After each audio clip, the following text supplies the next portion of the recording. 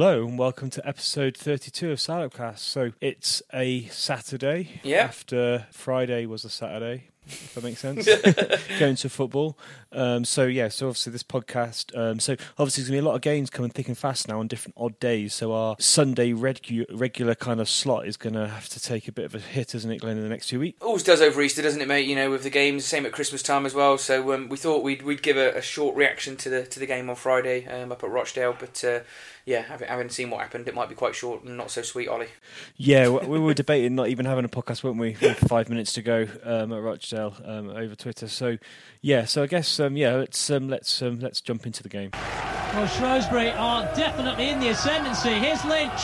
He's got that. It's gone in. Unbelievable. 2 in 2 minutes. 3-1. So, game ended 3-1 to Rochdale.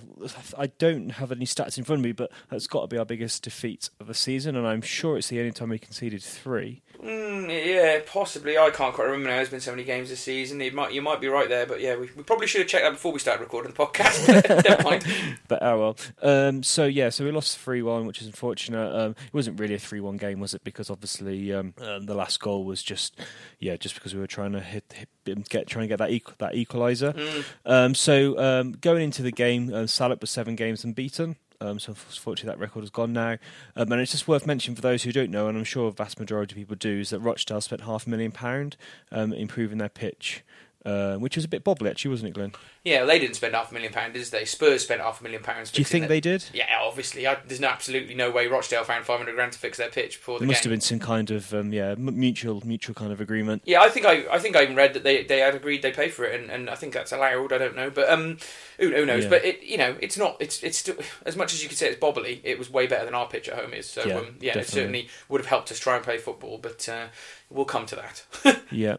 So Henderson came back in. So actually there was 4 changes in the starting lineup. So Henderson came back in. Hendry was right back. Sadler, Toto, Beckles. They've gone for a bit of a different formation this week. I think Godfrey and Nolan were playing kind of next to each other. Yeah, definitely. With Worley, Ganua playing as proper number 10, and Thomas on the left, and Morris. So what, Glenn, did you make of the changes? Very interesting, wasn't it? I remember I should just say I spent the sort of day on the train with a lot of Sheep Town fans. So I spent the day in the car. Yeah, exactly. We'll come to your nightmare journey there, but obviously we caught the 10 o'clock train up there and went to the city in Manchester, had a few pints in a few pubs around there. It was full of town fans. It was great atmosphere really, and then again in the pubs beforehand in Rochdale. So you could tell there was that excitement building for it, and it was actually a bit of an interesting one. We were in a pub with loads of other town fans, and the news broke on the team. And I think the most interesting one I'd said in the last week. I think that I thought one of the wingers had switch around because Thomas kind of deserves a chance, doesn't he? But Ganua was the interesting one. I think me and you in the week had been talking. We were a bit more convinced maybe Sam Jones would get a run out. Yeah. And he didn't even get on in this game, which says a lot for what we think of where he's going at the moment. But Ganua was definitely the most interesting one, and showed a lot of faith by Hurst, and I'm not entirely sure it was particularly repaid during the game, but that was certainly the biggest sort of change, wasn't it? You thought Hendry would play centre mid, didn't you, at one point? But obviously he didn't want to mess the defence around too much. Yeah, he didn't want to. I thought he might have gone for. I thought Godfrey was going to play. That's what I felt. The way he spoke, I thought we'd either play Thomas or Sam Jones as the number 10 in that midfield 3. For the Ganua to start was odd. Odd in the sense, I say odd, I guess, in terms of context of how we played. But it was a surprise to see that. But in some ways, actually, before the game, I was quite encouraged. So I thought that was normal kind of shape. And while it was 4 changes, obviously you've got Henderson coming back in and Godfrey coming back in. So 2 of those changes were regular first teamers. Yeah, I think so, to be fair. I say it's a difficult, Nolan's done very well in that position that Ganua played. Not quite, obviously Nolan's a little bit off a number 10 position, isn't he? He does play still a little bit more reserve, but he is that, player that's trying to unlock the defences, whereas Ganua was obviously playing a lot further up, wasn't he, than Nolan's has been in his regular games. So it was a slightly different formation to what we normally play in that respect, with him trying to get closer to Morris than Nolan does. But we'll come to what sort of issues there were during this game, because there were quite a few, weren't there? But I mean, even when the game started, we're playing a team down the bottom of the league. It did feel solid, didn't it? The Godfrey coming back in gave us that little bit more security. It was just an interesting one about his fitness, really. I don't know. Did you think during the game he was 100% fit or was carrying a knock? I thought he was fine. He was doing a lot of pressing. Yeah. I don't think there's any excuses or comments on Godfrey, and I trust the management team and the medical team that they would only do that. Especially with obviously Norwich's player, that would only do that if he was fit. So he looked fine to me. Do you agree? I did see some Town fans saying that they thought he was off the pace. I didn't think that at all. Obviously, we lost 3-1. It's easy to kind of... And this is one of the things we're going to have a very difficult discussion here around things, isn't it? It's... There's always a knee-jerk reaction to a result like this, especially where we are with the season, and how much we go at players who had poor performances, because there were players that didn't play very well. But I certainly think there were quite a few Town fans aiming at all sorts of reasons and odd positions as to why we lost that game. We'll give our view of it, but I can't see that Godfrey was unfit enough that it cost us the game. So I thought it was a bit of a weird one when I read that this morning by someone. But there we go. Yeah, I just want to comment on that actually, just in terms, because obviously there's been a lot of discussion in the last 24 hours since the game, and I think it's worth just kind of maybe just kind of making a comment here about, obviously we're very quick to praise players. Yep. And there's been a lot of, I've asked feedback this afternoon about, should we really criticise? And, some very, some fans that I, respect their opinion greatly, have said, you shouldn't really criticise individuals. Yeah. Which is quite hard when we're going to go into detail in the game. Yeah. But I think one thing that we'd always do, Glyn, and I'm talking on your behalf here, is we'd always put it into context. Oh, absolutely. A context of a fantastic season. And someone who spoke to me this afternoon won't name names, but someone said to me, the player's been overachieving. So I think we have to put that context there. But just sort of wanted to kind of just mention that we do think of these things. I mean, when you think about disappointing results this season that we've had I think the one run result where we threw a game away at home, didn't we? I forgot, was it Portsmouth or Doncaster? I can't remember which one it was. It wasn't a great result a few weeks back, and also Bury away. Those are sort of ones that stick in your mind as our worst performances this season. I don't think it's harsh to say that this is up there as one of the top 5 worst performances we put in this season across a 90-minute piece. Yeah, we might have been able to nick a point near the end, but I think that would have been a little bit of daylight robbery in the context of the game. But you can't discuss a game anything more than it was, and some players played poorly, some players played well, but overall this season I'm still, and we'll come to summing this up later on, but I'm still of the view that we could still go up in the automatic position. I'm not ruling that out with as many points left there is to play for, so I'm certainly not throwing this season under the bus, Ollie. So yeah, no, definitely. There we go. Definitely Let's get into it then.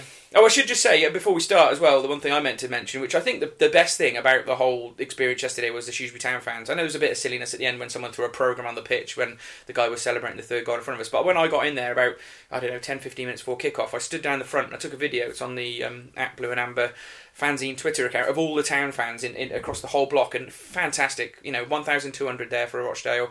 Everyone was really behind the lads despite what was going on, and just a word for the fans because I thought they were brilliant, mate. Yeah, the Town fans were fantastic yesterday, and it was an enjoyable atmosphere. It was, particularly this almost just use that as a link. So Town fans were in good voice, and then we're even in better voice when Thomas scored a goal. So not really anything really happened up to that point. Really, it was quite a scrappy game, and it was scrappy throughout. Yeah, that's very true. That is, but the goal did come out of nowhere, didn't it? I don't even know who played Thomas in. It was Beckles.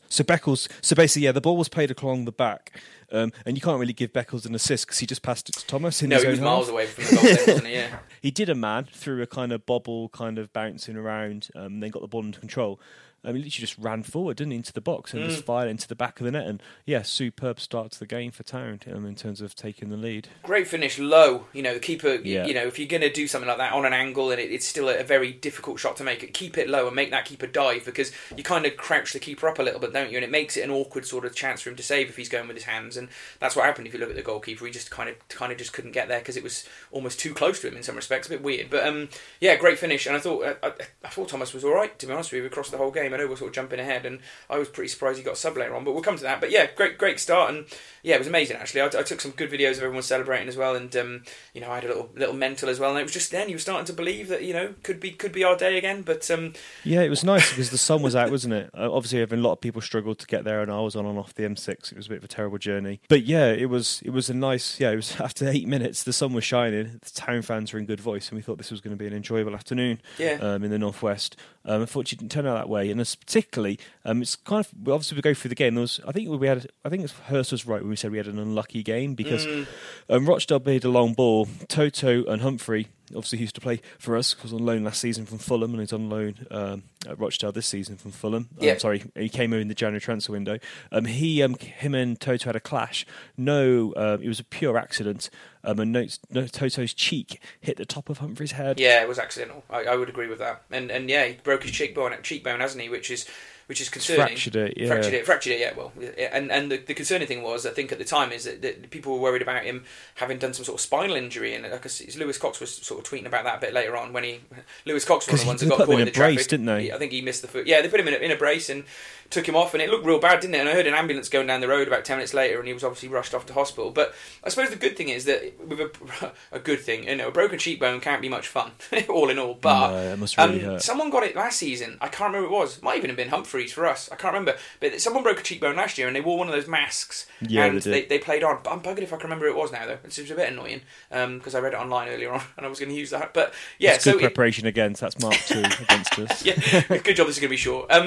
But yeah, there we go. So it might be something that means we see him play again this season. If it had been a collarbone, which I thought it was when he went down on a hard new laid pitch, or if it had been his spine or something, I think that's the last we might have seen of him. But fingers crossed, and on behalf of all Shrewsbury Town fans, speedy recovery and the way he's played this season, and especially in the last sort of 20 games where we've been rock solid at the back. We could do with him back ASAP, really, couldn't we? Yeah, no, definitely. Hopefully have a speedy recovery, and hopefully he gets to play again. I think Monday is going to be a bit soon for him. Yeah, that's too soon. I would agree with that. But hopefully he'll come back pretty quickly. But it was 11 minutes of injury time then, because that was an 11 minute break where sort of. And it wasn't too long after the goal. It was a bit scrappy between the goal and this injury, but I thought, it completely took anything impetus out of the game, really, for most of the rest of the first half. And it was very similar to that massive injury delay we had last season in the game, where the whole sort of context of this game changed. The sort of life went out a bit. I don't know if you remember that game, but yeah, it wasn't a great game in the second half after that, I didn't think. No, and it'd be interesting, actually, just going back to Totes in terms of... it will be interesting to see if he has to have an operation. That will only happen after swelling has gone down. Okay. So it'll be interesting to see what happens there. But I'm sure the club are pretty good, aren't they, giving out summary? So I'm sure we'll wait for that. Then Lowe came on, didn't he? And he went to left back, and they changed their tactics, didn't they, to that? And I felt a bit sorry for Lowe because they put Andrew, who's a 6 foot something central centre half, and was playing as a wide target man, and they just kept hitting balls to him. But we'll come on to that a bit later. But I thought it was worth mentioning that tactical shift. It did unsettle the defence, didn't it? With Beckles going into sort of right centre back then, wasn't it, rather than the left, which was a bit odd. But then I suppose they didn't want to move Sadler because it would have unsettled at least 3 players. But Beckles struggled during that little period, playing right centre back. He missed quite a few headers, didn't he, in bits and pieces. But yeah, Lowe really struggled with the high ball, and it reminds me of the playoff final. I can't remember who it was against. Was it Gillingham or Bristol Rovers? I really can't remember.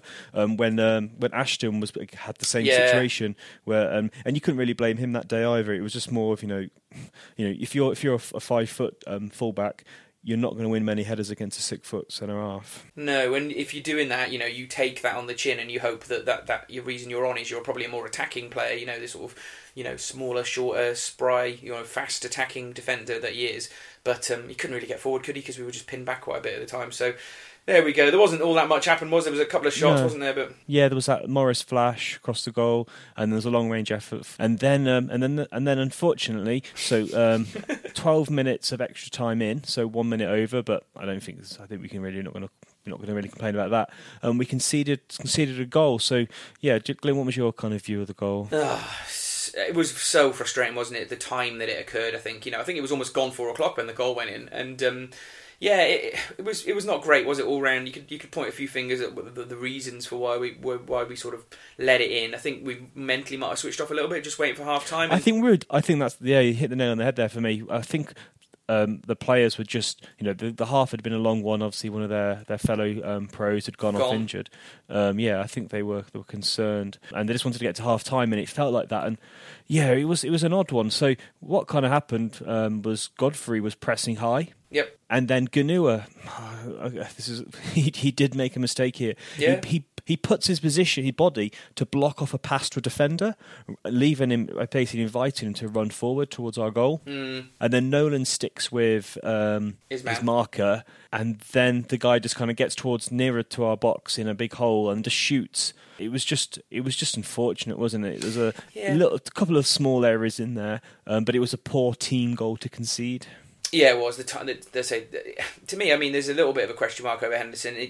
and you look at it, it wasn't hit with great pace. I didn't think it was a good hit, but it wasn't like a flashing drive into the bottom of the net that he couldn't stop. And you can see from Henderson's reaction when it goes in, he just sort of jumps up looking frustrated, and I a little bit think he's very hard on himself, isn't he? Probably Henderson, the way he is as a character, and just I wonder whether he just was positioned a little bit too far to the left rather than being right in the centre of his goal, where he might have been able to make the drive across. However, it did go in right at the side of the goal, so he would have had to have made a full length save, to be fair. So yeah, but, lots of little negatives against a fair few for that goal, and it could not have come at a worse time, because I think we would have seen it out to half time. We'd have done the traditional Town thing of being resilient second half, and if they hadn't scored 20-25 minutes into the half, we probably would have built into it and tried to nick another one. But it certainly gave both managers completely different half-time team talk.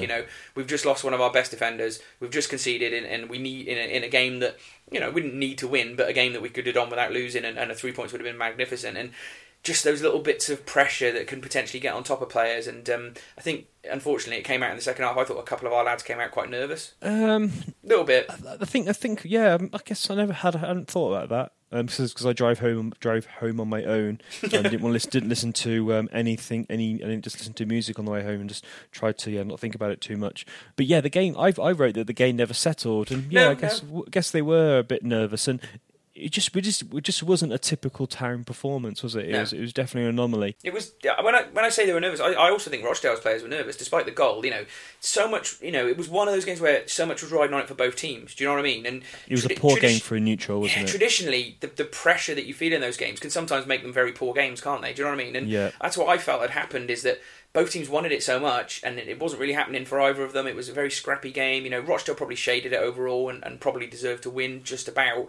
But to me, there was just so much pressure on both sets of teams that it kind of just brought everyone down. And obviously, we've got to say, we were playing with a bit of a makeshift team, weren't we? Missing some of our influential players, particularly when Toto went off. So we've got some kind of excuses for why we played like that. But we are skirting around the issue that a lot of players underperformed, didn't they? And there was at least 4 or 5, even some of the regulars, that were just way off their game and looked uncomfortable in the situation we found ourselves in, which is unusual for us, I think. Yeah, it was one of those games, wasn't it, where the team collectively didn't play very well. And then, we seemed to go from bad to worse, and didn't we? Just seemed to bring pressure on ourselves. So there was Beccles got skinned, and they had a decent effort wide, Dino scrambling. And then this kind of sums up the game, doesn't it, where Worley took a quick throw to Lowe, and then he kind of failed to pass it, a really pathetic kind of pass. It was awful, to Worley, wasn't it? And then it went out for a corner, which then Andrew had a clear header because Beccles lost him, and it was just kind of the nerves level and the kind of the accuracy and the concentration just seemed to start falling away, and it felt almost like that kind of the momentum was with Rochdale at this point. It certainly was, and every time they missed a half-decent chance that they had, I was starting to think, this is like a traditional Shrewsbury away performance here. We'll nick this 2-1, and you were kind of hoping that, weren't you? But there was a couple of chances we had down the other end, wasn't there, where sort of Carlton did some good work, and we had a chance from a corner and sort of hit the crossbar. But I think that was more a cross, Carlton Morris. It looked like he was trying to put it in for someone, and it sort of just skimmed the bar, didn't it? That chance. I don't think he deliberately was trying to score there. One thing I would say during the game I noticed as well was you say that Humphreys was sort of unfortunate when he injured Toto, and I don't think he meant it. And if you look at Humphreys when Toto went down, he was the one for calling the physio over first and telling the referee we need to stop the game. But bloody hell, he left his elbows in on absolutely everyone during the game. He really got Wally in the second half. Well, they were getting away with it, weren't they? Like we'll talk about the ref later, but they seemed to be able to get away with murder throughout the game. It was very odd. Well, you say talk about the ref later. I mean, we can come to the controversial end to the game, but overall, he was poor, I thought, particularly for us. How long did it take us to get a foul against us in the first half? They could do anything they wanted to Morris, and they pretty much did during the game. There was that one time before the last part of the game where Morris went forward. He got hit by the goalkeeper. And then the referee was almost waiting for something else to happen, and then he blew a foul. And the referee, he wouldn't just take the incidents aside in just terms of how he managed the game. He was appalling. He was unfit. He wasn't up with playoffs. Yeah, he was unfit.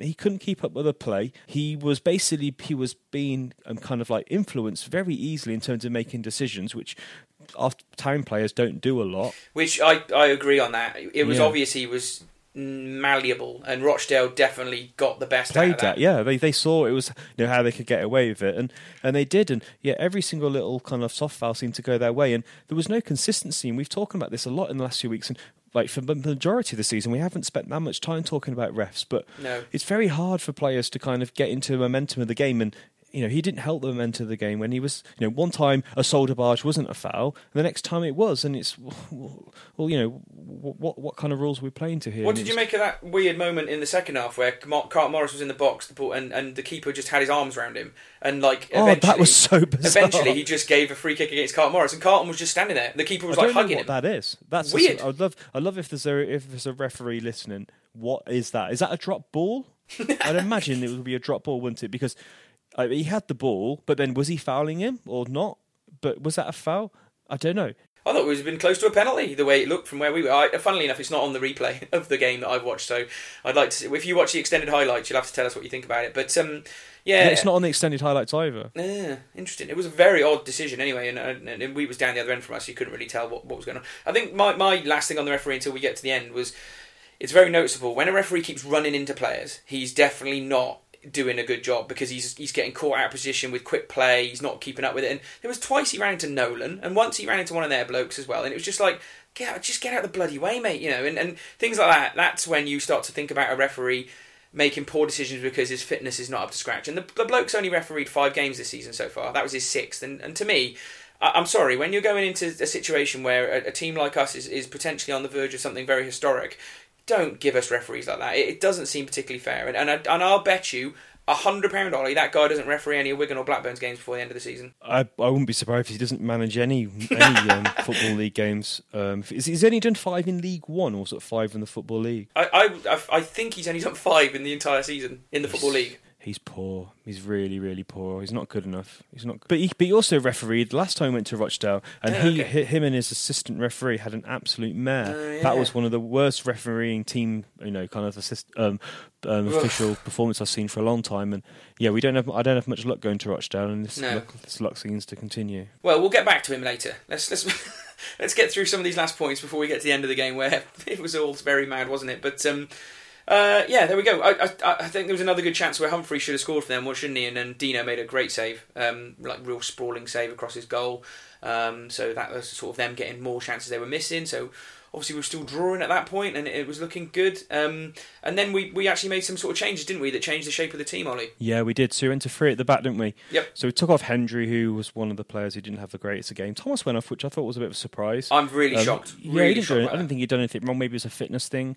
We went to 3 at the back, and then I was joking to you before the game, where Beckles had 3 phases in the game, and when he went to left centre back, I thought he was pretty solid again and kept winning his headers. Yeah, he was back again. Yeah, so he was good there. The thing I found interesting after that was this. I think if you look at the player that performed the worst in that game, and I say we're trying not to be too negative, but Ganua was awful the whole game, I thought, and he didn't really affect the game at all. When he got the ball, he gave it away, or he went on a sort of mad run and lost the ball. His passing was atrocious, and he didn't really press as we require really in the formation we play. Just sometimes seemed to be caught out of position a lot as well. Didn't seem to. There was times where corners, he didn't really seem to know what his role was at corners. And now I can understand a lot of that. He hasn't played a lot. He's been out of the team. He's trying to come into a position where we're really pushing for something. And it's a very difficult thing for him to have come in that situation, which is fine. But I was. And this is what I say about it. I was very shocked that he wasn't substituted at that period of time, and Thomas went off. And I thought after the substitutions, he got worse. It was almost a bit like he's been given the faith of the manager, and he really went off the boil after the substitutions. And the shape maybe helped us a little bit. I know we obviously went on to lose, but it didn't. He didn't take that sort of extra opportunity of not being substituted off and improve his performance. He just stayed poor the whole game. I was shocked he played the whole game, Ollie. Yeah, no, definitely it was. Yeah, it was, and then the game kind of went from bad for worse, didn't it? Yes, it certainly did, didn't it? And they got their second, which didn't really help, did it? And it was a funny old goal, wasn't it? It was a sort of. I looked back at the replay of this. They had a free kick out on the left. We put one man in the wall, which was just Ganua. It just went over his head. Went into the big bloke at the back who completely out-jumped low. Beckles was there as well. He completely missed his header, didn't he? And just couldn't do enough.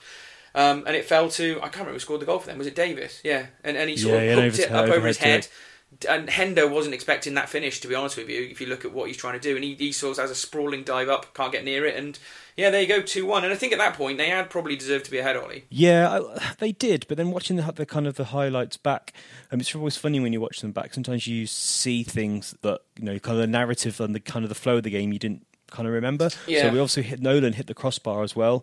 Later on, yeah. Yeah, right, so he skimmed that in between their goal and the penalty situation. Yeah, he skims the crossbar as the wrong side of the goal. Yeah, I guess it's the funny thing, isn't it? Is your emotions start taking over you when you're watching the game on your own side. And by then, we were just kind of disappointed by then. But we did have quite a few chances still. Yeah, I don't know. I did feel when it went 2-1, we'd kind of got what we deserved because of the performance that we'd put in.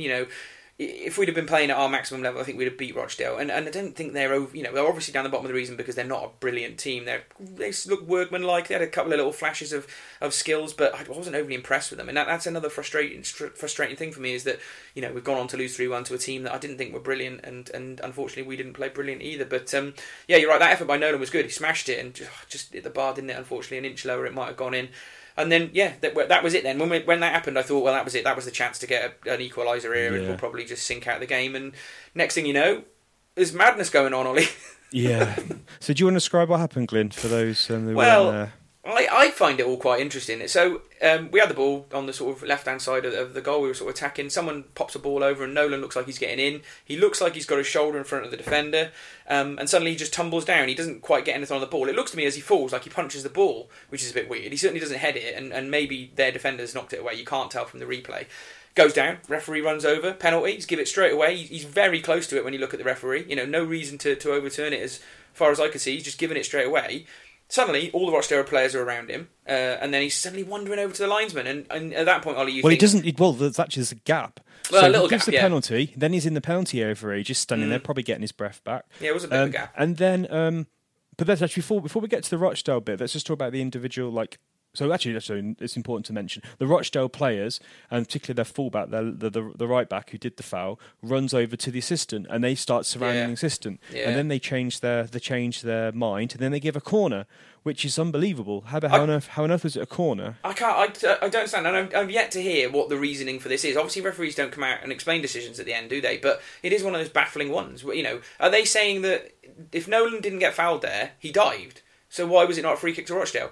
If it was just, the Rochdale if he dived, surely it would be yellow. I don't understand. The only thing I could have thought once he overturned it was it'd be a free kick to Rochdale, but he gave a corner. I'm boggled. My mind is still boggled now thinking about it, and I'll be interested to see what sort of listeners have got to say about it on Twitter and Facebook if they want to get in touch and think, what was it? Because I've looked online and seen what other people have said today, and I can't really understand it. Having said that, crap refereeing.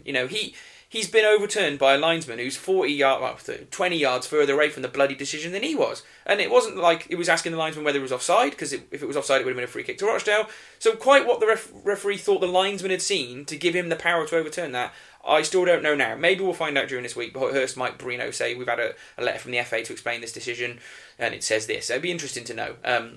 But it was mad. And the whole thing as a Town fan, I'd said in the podcast last week a point would have been a good result. I'd have took that, and certainly would have took it when we were 2-1 down.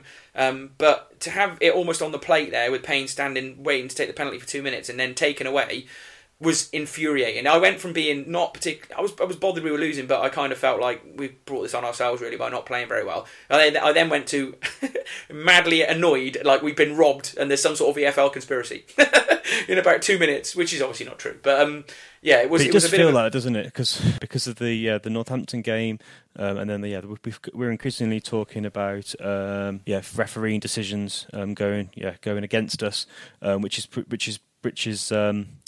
I mean, we haven't had many this season, in all honesty, but they've come in the last, through 5 or 6 games. Yeah, and we'll bring in Hurst at this point because I think it's worth bringing in.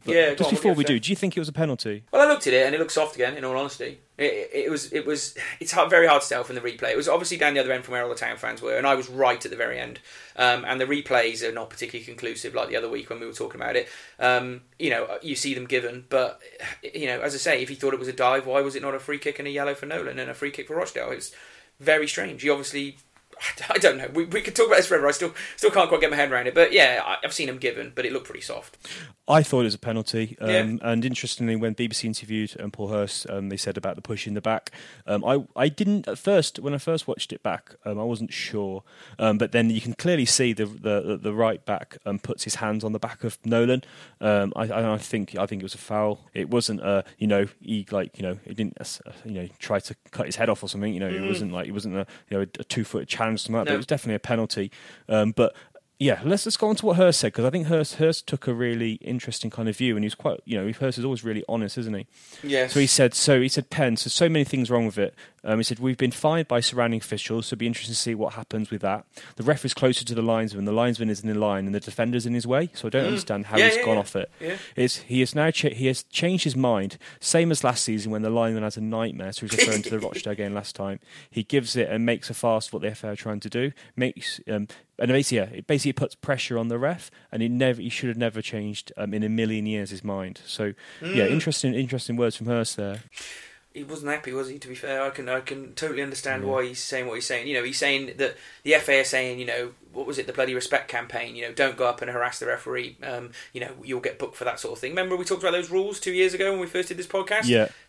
Isn't it? I'll have to beep that out, but they don't do that. And then it does show you that if you get on a referee in the line to his back, Why didn't this just start booking? Why didn't they just start booking players for this? The FA put those rules in place about respecting the referee, but now all that seems to have gone, and that's the trouble with the FA and the officials, is they make these rules. Remember there was that rule about if you swear to the referee, you got 10 yards, like in rugby. What happened to that? Why can't they just be consistent and get rid of it? Yeah, I don't know. It's funny because rugby at the moment are talking about there being a new upswing in people being cheeky to the referee, and it's obviously all mic'd up.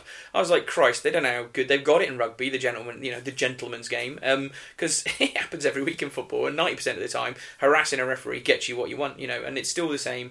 And sometimes you want Shrewsbury to be more street smart, but actually you dislike watching it so much. And to be fair, we're probably being a bit harsh on Rochdale because they didn't really do it for much of the game. It wasn't as bad as some teams we played this season. Some of them are really bad at it, haven't they, Ollie? And we've obviously always had a bit of a problem with it. But they just did it at the right times, and they did it in a way that affected the game, I suppose. Yeah, and if they played like that most games, they wouldn't be in a relegation fight, which is funny, isn't it? We saw playing Northampton and Rochdale was going to be easy, but it's almost like we seem to struggle against the teams at the bottom, and the Scunthorpes and stuff like that, where we get good results. It is interesting, isn't it? I think that, I was about to say I think the Oxford game will be a bit more easy game than that, but at the moment let's just reserve our judgment on things like that. So yeah, there we go. I think Hurst is right to have made those points, and it does make it a bit of a farce, but that wasn't the last moment of the game, was it? Obviously, Hendo was doing his usual thing in games we desperately like to win, and I like it. I think it does show attacking intent and hasn't really cost us so far. Doesn't really change anything, does it? It just makes it look it's a bit something just for Wigan and Blackburn fans to laugh at, I guess. Yeah, so obviously he went up for a corner and they just hooked it clear,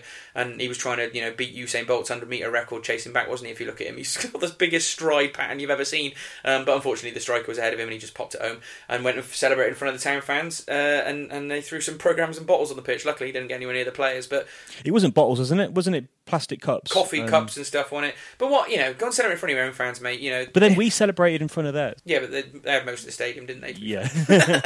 So I don't know. Yeah, I would agree with that, and maybe there's a bit of needle in it for that. And then there we go. That was it. The 3-1. It was game over. And I suppose the best thing about it at the end was there was a boos at the end, and I think that some people misunderstood some tweets I put saying people were booing the players off. I don't think that was true. It was a very clear boo at the referee, and I think that as soon as they booed the referee, everyone was massive in the applause that they gave the lads, and Hurst particularly at the end. There was big renditions of Paul Hurst, Barmy Army, and certainly of the 1,200 people there, it didn't seem like many of them were giving up. I talked to a couple of guys from the Sports Parliament, and they were like, it'll be playoffs now, and I was trying to say, probably a game too early, probably a loss too early to be able to write it off completely. I know it's a very difficult situation now, but there's still a chance. Well, I have a very, very financial impact on this. So I've got my bet, and I can cash out. So if I cashed out now, I would get 295 and 177 because I did it over 2 bets. Yeah. So and we've got after Monday we'll have 6 games left. So it is a challenge. It is difficult, but it's not over yet. This has been we're only 1 point behind Blackburn. Okay, they've got a game in hand. Wigan are now 2 points ahead, and they've got 2 games in hand on us. So it is difficult. But as I think it was James put on Facebook, he put this brilliant post about how neither Wigan nor Blackburn have gone all season, and they haven't put more than 5 or 7 win. Yeah, if they had to win every game between now and the end of the season to guarantee their promotion against us now, that would be the first time they do it this season, is what we're saying. They've not put a winning run of, I think it's, Wigan have got 6 games, more games than us left. They've got like 9 games left, haven't they? So Wigan have not won 9 games in a row this season, and Blackburn haven't won 8 games in a row this season. So they'd have to do something they haven't done. So yeah, so it'd be unusual for them to have done that. So I'm still convinced, that the discussion online, that they're not going to win every game. There will be points dropped, and yeah, it means we've got to probably win every game, or at least win and draw every game, at least maybe one draw, which is a tough ask, but these lads this season have been putting their bodies on the line. Agogo will be back soon. Obviously, Bryn Morris is back for the next game, so we look a little bit stronger as we go into the next few games than we probably did for the last 2. So little positives to be taken there, I think, and yeah, I think we can sum that game up by saying I'm not overly convinced that it's all over yet. No, it's definitely not over. I think the players will be hurting now. Genuinely think that they really care. They genuinely really care. We've got a proper team here, haven't we? Yep. They'll have been frustrated with the result, and they'll be frustrated and want to put it right. So I think, and also I think they would have taken heart as well from the way the Town fans reacted at the end. Yeah, I think so. The Town fans were excellent, and Paul Hurst said, what did he say? Let's go back to he said that the Town fans were really class again, and they clapped at the end, and he said he felt sorry for them, and he told the players, to keep proving people wrong. Well, they've been doing it all season, so you'd back them to keep doing it, wouldn't you? Let's move on to top 3s quickly, Ollie, and then we'll sort of wrap this up with your 3-word match reports and Hursty. But yeah, we both went for the same man of the match, didn't we? Who I went for as well. So Sadler, I thought in a team where we sort of chipped around with the defence and things got mixed up a little bit with different formations, he did remain solid and resilient throughout the whole game. He won most of his headers against Humphreys. It was pretty tricky at times. Gave us a little bit of drive going forwards at times, and was G-ing the lads up. You could see him trying to sort of play that captain's role without Agogo. I don't know if you spotted that. He was really trying hard to get it going, but yeah, obviously didn't go his way. So I thought he was a clear man of the match. And then I went for Carlton Morris second. I thought in a game where obviously we didn't score enough goals to get back in it, resilient and hard-working. It's very difficult to pick a top 3, I thought, this week, because a few people were under their normal levels. But Carlton did work really hard and in a sort of thankless shift, I think. And I gave Nathan Thomas third for the goal, and thought he was, nothing worse than average to reasonably good on his sort of performance, and was surprised he got taken off. Yeah, no, my top 3 was Sadler first, Morris again, and I went for Bolton third. It's a bit of a tongue-in-cheek, but I thought when he came in, he did nothing wrong at all. He really played at the right tempo. He made some real good crunching tackles, and I thought he was faultless when he came on. So he didn't play that long, but he really, really set the tone. And I hope he starts on Monday night, and fingers that is crossed. A positive to take out of it, Ollie, actually, is that Bolton's back and fit, because we've missed him, I think, in the last few weeks. So I'm glad he's back as well, and he did all right when he came on. So what did other fans have to say, Ollie? Yeah, so there was some I purposely waited to do it today rather than do it last night. So there's some really good ones, and actually the last 2 when I did the pod, preparing for the pod, were the best. So so David Stewart kindness, but very, very frustrating. Roger Ford said keep the faith. James Davis said not Good Friday, which I thought was very funny. So Jim Scoffenham said beer solves everything, which I heard actually. Someone did ask me, Glyn, have you sobered up yet? A little bit. I wasn't too bad, actually, to be fair. It was just a long day of drinking when you do the train to see a game like Rochdale. I will say the highlight of my day was the chips from the chippy outside Rochdale's ground. Always highly recommended chips. Anyone ever going to Rochdale? Because it was... you love chips. Yeah, well, yeah, but it's right outside the... you can just get them, stand outside the away ground and go straight in. But to be honest with you, as we all... I've got a bunch of mates that we as well, and we all kind of go to the games. Some have been on the podcast, and, you do these long away trips by train, and it's, you're out from 10 o'clock in the morning till, almost 8 o'clock at night by the time we got back. And football always ruins the day out, doesn't it? That's what we always Sometimes say. It does, yeah. Which is a bit unfortunate. But I think that, we bumped into lots of other sort of groups of Town fans whilst we were on our day out, and, sort of some of the sort of A Plym who's been on the podcast, the guys he goes with, including Busy and stuff. And, you have all these different little groups, and you kind of all sort of have your sort of time together, and then eventually you all end up in a pub together, or you bump into each other on a tram. And it was a good day of banter, actually, talking to lots of Town fans and sort of seeing how everyone felt. So I think that's why it's been good this season going to away games for the podcast, and we were last season as well. It's giving you that feeling of what everyone else feels like. It's good. Yeah, well, you're talking about games, so yeah, that was your 34th live game in the season. It's a bit crazy, that, isn't it? Yeah. And it was my 30th, so yeah, with my wedding planning and a couple of holidays, you've pulled ahead, because I was ahead for a while. Yeah. But the last 2 3-word match reports, I think, just so Damien Parry said overweight lard bucket, so we know who he's talking about there. And I thought Adrian Plymouth's one was quite nice. I thought it's still sulky now, and I think that's how everyone felt. Yeah, I turned my phone off after it. I couldn't be dealing with Twitter. I should have done that. I couldn't be bothered to look at it.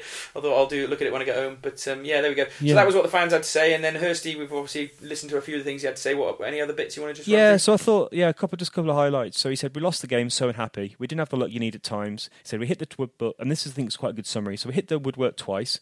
We had given a pen, then overturned, and we lost Toto. So that's actually quite a lot to have happened in a game against you. A lot of bad things. No, exactly. Yeah. So he said, it's a good goal, ideal start. And then it felt like things were starting to go against us. He said they did everything I expected of them, and he's surprised where they are in the league. He said we didn't win enough second balls. Interesting, Alex Rodman, he said that he didn't train enough this week. He has got bad back. And then, as we've already mentioned, the fans were class, and he told the players to keep proving people wrong. So super. It's not long now, so the players haven't got very long to wait. And in 2 days' time, on Monday, the town will be back at home. And we should just cover the table, shouldn't we? Because obviously Wigan had won. So Blackburn had won on the night before, hadn't we? Or was it Thursday night? I think it was. Yeah, so it was Thursday night, and we obviously played Friday. And Wigan had won in an early kick-off, hadn't they? So they've obviously got 3 points this weekend. So it leaves Wigan top now, having played 2 games less than us on 80 points. It leaves Blackburn in second, having played 1 game less than us on 79. And then we're 1 and 2 points back, respectively, having played 39 games on 78. But we've still got a nice 12-point buffer to Rotherham, who've played the same amount of games as us. And the next team below them have played a game more than us, and they're another 6 points back. So I'm pretty sure worst we're going to finish is third this year, Ollie. Yeah, and that's just like, without feeling sorry for ourselves, it's been an odd season to have 2 kind of like superpowers in the league in terms of their wages and all that kind of stuff. But that's just excuses. But yeah, let's be positive, and I think it's been a fantastic season. It's not over yet. There's plenty of games to go, let's keep the faith. And it's back to the lads. So how the fans finished the game yesterday, which was full of voice and full of confidence and totally backing the players. Let's do the same on Monday. I agree. I imagine Bolts will be play, and I imagine we're back at home. I'm sure the players will put in a good performance. So I'm confident going into Monday, which leads us nicely to our predictions. It does. I think you should, before we get to prediction, I think you should definitely call this podcast "Don't Panic." That's a good. There we go. When you put it up online. But into predictions, we obviously both got it wrong last week because we went for wins and draws, didn't we? Yeah. So obviously went on to lose. So Oxford at home in 2 days' time. They say you're quite positive about it. I've got to feel positive about it. We put our home form right the other week, didn't we? And I think having Bryn Morris coming back and obviously Godfrey fit again now, we're going to have something approaching a sort of reasonable midfield. We won't have to play Ganua, and I think we'll probably end up starting Thomas again rather than Wally or Rodman, depending on who wants to rotate out the squad. Obviously Carlton up front, usual defence with Bolton back in. So you got to think that's a stronger team than we've had in the last 2 games. And I watched a bit of Oxford versus Scunthorpe. It was they were on TV twice, so they were on TV against Portsmouth as well, which is really odd. Yeah, it's very strange. But it was on in one of the big sort of. We went to a beer cellar and it had like a sports bar underneath, and they had that game on. And it was weird. That game was on, but the Wigan game, which was also an early kickoff, wasn't on Sky. It was odd. So we watched a bit of that. To be honest with you, Scunthorpe and Oxford didn't look much cop, and so you've got to look at that as a positive as well. I think that game ended a draw in the end. So. I'm going to go, Ollie, balls out, 3-1 win. Ooh, okay. I'm going to go for win as well. I'm going to go for 2-1 win. Okay, the standard. There we go. So it might right the ship. And say, Blackburn and Wigan are both away on Monday, so it does make that a little bit more of a difficult challenge for them, like we had at the weekend. So by the end of Easter, the table could look pretty rosy again, or it could look pretty disastrous. So we'll just have to wait and see what happens on Monday. I think, we always say this is a big game, but I think, this, to me, the Oxford game and then the Bradford game obviously being moved to a Thursday night, a tricky one for us on Sky, that's where the season's going to come to the crux, isn't it, I think? Yep. Yeah, no, definitely. But we've got a good chance. Still in there. Let's be positive. And yes, see you on Monday, Glyn. Yep. #love this team still. One loss doesn't stop that. Yes, and we're back to do a podcast. We won't be able to do one for the next week after the next game. We're going to try and pop one in the day before everyone's heading off to Wembley. Yeah, so we're going to do a preview. We've never done a game preview before. Yeah, it'd be interesting. So let's see what we can find about Shrewsbury and Lincoln and do a preview before the game. So that should be fun. And we'll cover off the result against Oxford as well, and then we'll be back pretty much after the Wembley game to do another quick podcast covering the final and seeing if Hursty can pick up his first silverware as Shrewsbury Town manager. First of many, hopefully. So there we go. Everyone have a nice Easter Sunday, and we'll all reconvene next week. Cheers, guys.